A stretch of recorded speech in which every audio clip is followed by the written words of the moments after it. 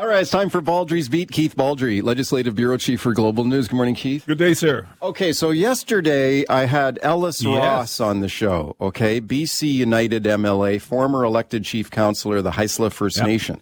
And he was on in honor of National Indigenous Persons Day in Canada. And I asked him, and I got this question from you. You told me, ask him if he's running for the federal Conservatives in the next election. Because that's the rumor up there, right? That the Conservatives are trying to line him up. So I asked him that. Here's what he had to say. Then I'll get your thoughts.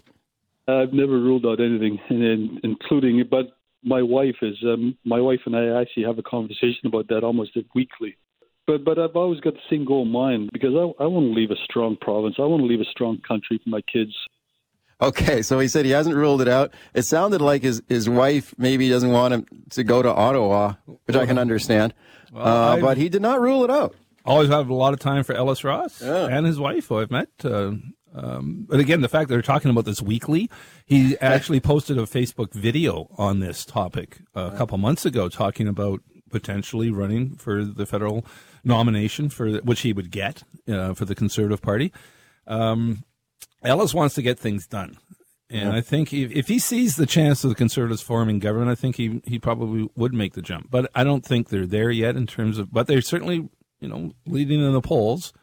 And we'll get into a deeper dive on that in a few moments. But yeah, Ellis would be a star candidate, no question. Conservatives would love to land him as their candidate up in that area. That is a riding that's historically won by the NDP and the Conservatives. So, and actually all three parties have held that riding from time to time. Yeah. But he'd be a star candidate for sure. That riding is in play for sure. He represents Skeena in the BC legislature right now. So we're talking northern British Columbia. It's current at the federal level. It is currently an NDP riding. Yeah. So the Conservatives would love to steal that riding up there. And I think they need a star candidate in order to do that. And Ellis Ross would certainly be a star candidate. Yeah. That'd be a loss for Kevin Falcon and the BC United Party. It'd be a big loss for them for sure. I mean, Ellis brings a different framework of issues in the legislature. He's very strong on natural resource issues. Particularly he made that very clear yesterday. Yeah, particularly with Indigenous community involvement. I mean, his Haisla time as the Haisla chief there, they're very instrumental in bringing LNG projects. And his view is, look, this is all about creating jobs in an environmentally sensitive and responsible way. Not opposing projects. So Ellis Ross very much comes from that side of the ledger, and it would be a big get for the Conservatives to get him. Yeah, his passion is economic development, especially like resource development, liquefied natural gas. He feels that this is the path forward to prosperity for Indigenous people and First Nations, and he thinks it's a critical part of the reconciliation process. And I'll tell you, that is music to the ears of the federal Conservatives. They love that, right? So they would love to get this guy.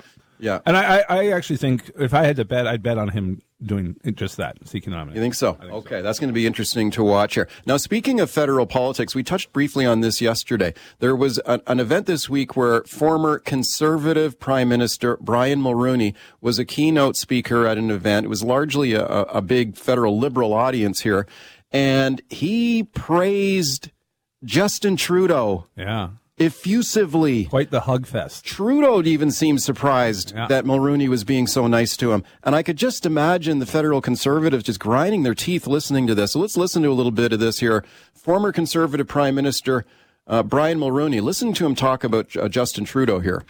I saw the Prime Minister because he invited me in as an advisor to his cabinet. And I saw the big decisions he had to take at crucial moments. The end result of this incredibly challenging negotiation. The end result was a significant victory for Canada, and it is due to the leadership that we saw from the Government of Canada on this most important occasion. He's talking there about renegotiating NAFTA with Donald Trump and revealing there that he was advising Trudeau and his cabinet at this point. Yeah, so again, this wasn't just one line from Brian Mulroney. This is an entire speech dedicated to praising Justin Trudeau for his leadership. It's got to make Pierre Poilievre and his crowd a little more than a little uncomfortable here. It also comes in amidst these by-election results, which are being analyzed by many, including conservatives, about how their vote went down in 3 ridings and how the Liberal vote went up at a time when the Liberals just endless string of controversies.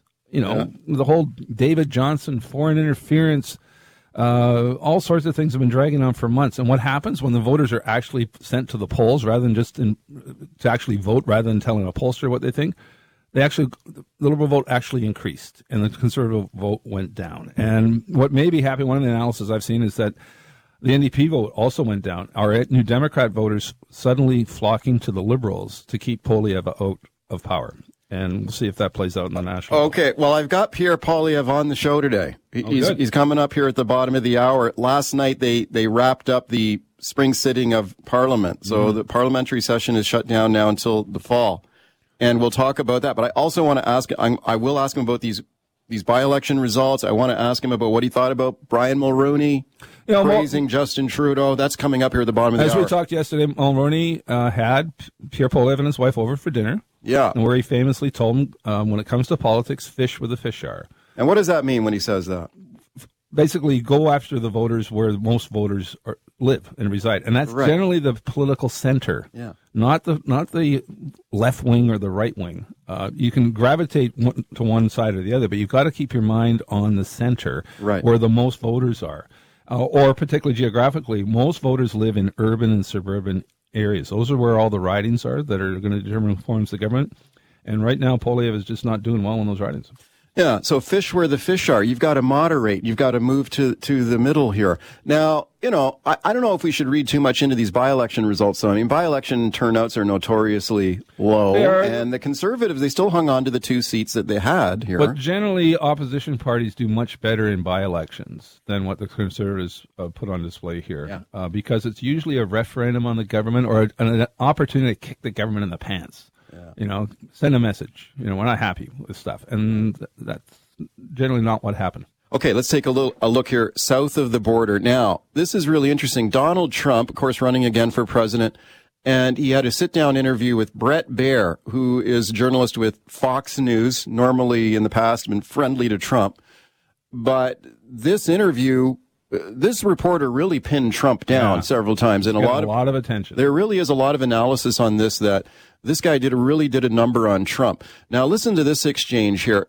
Trump is asked about the documents that were stored at Mar-a-Lago in his home in Florida, and why didn't he just give these documents back when the feds asked for it? And listen to Trump's response here. And why not just hand them over then? Because I had boxes. I want to go through the boxes and get all my personal things out. I don't want to hand that over to NARA yet. And I was very busy, as you've sort of seen. Okay, so he said he was busy. He didn't want to give the boxes back.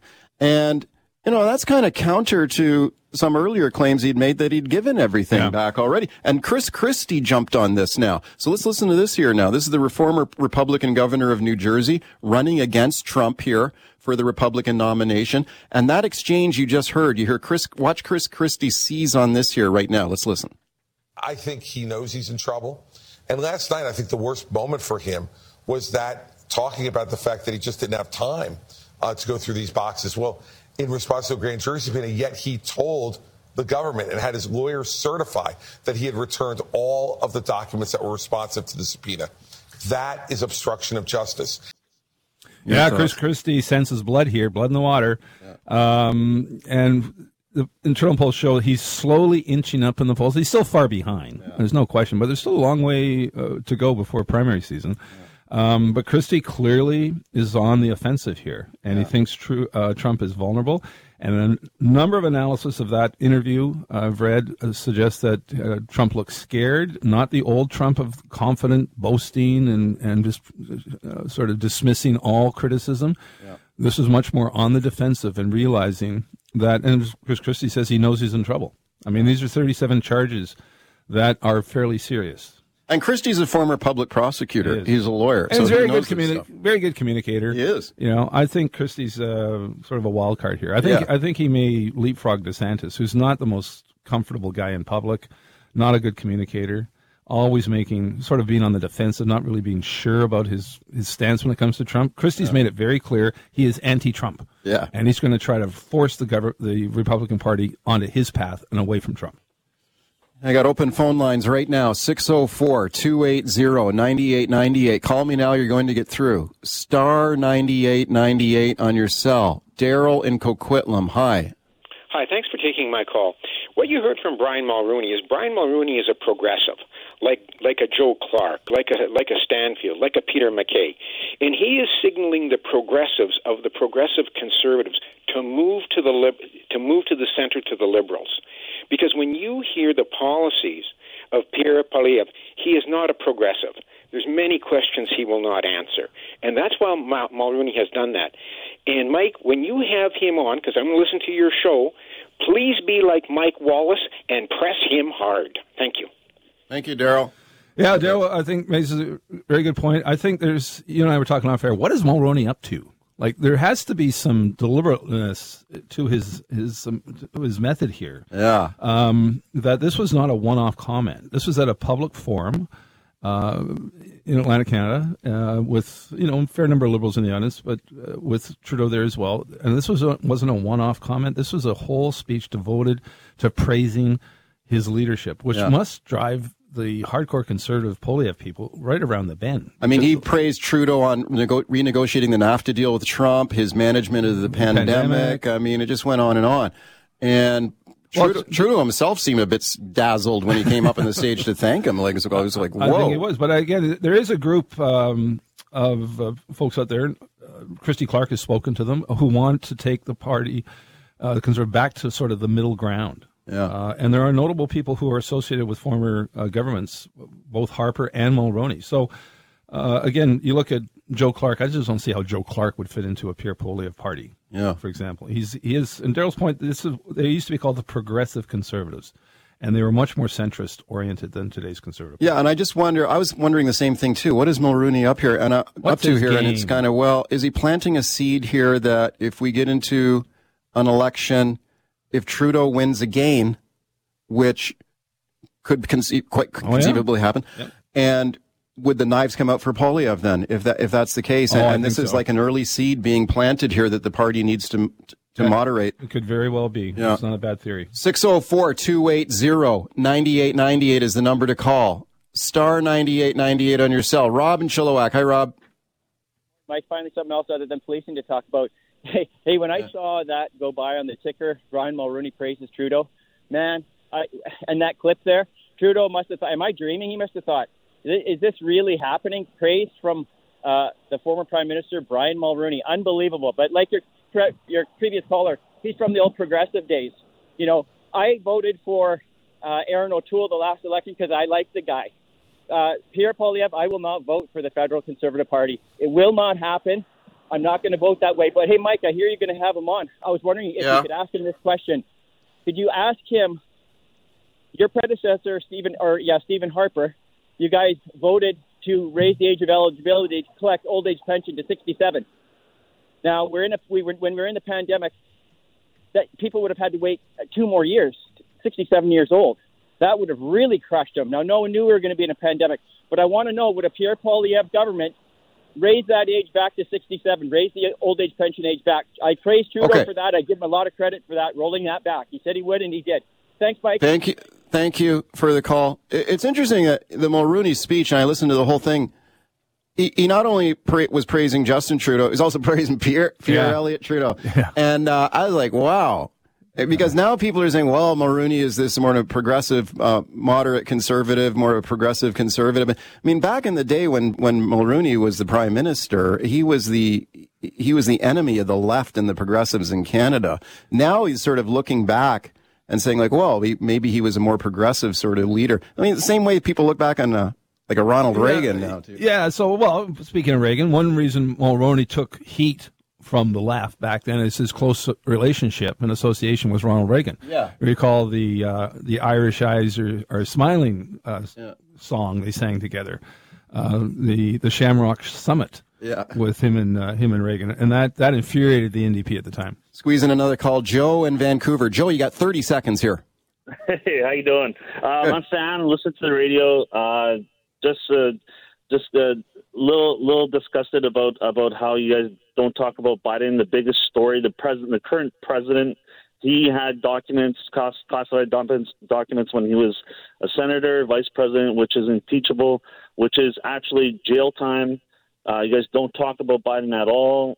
Sure we do. Thank you for the call. We do talk about Biden. Whatever, Joe. And Joe Biden's son, Hunter Biden, just did a plea deal on some charges down there that a lot of Republicans are pointing the finger at, saying there's a double standard in the system. Yeah, and the difference between having documents and what Trump's doing is obstruction of justice, and that Biden is not accused of that.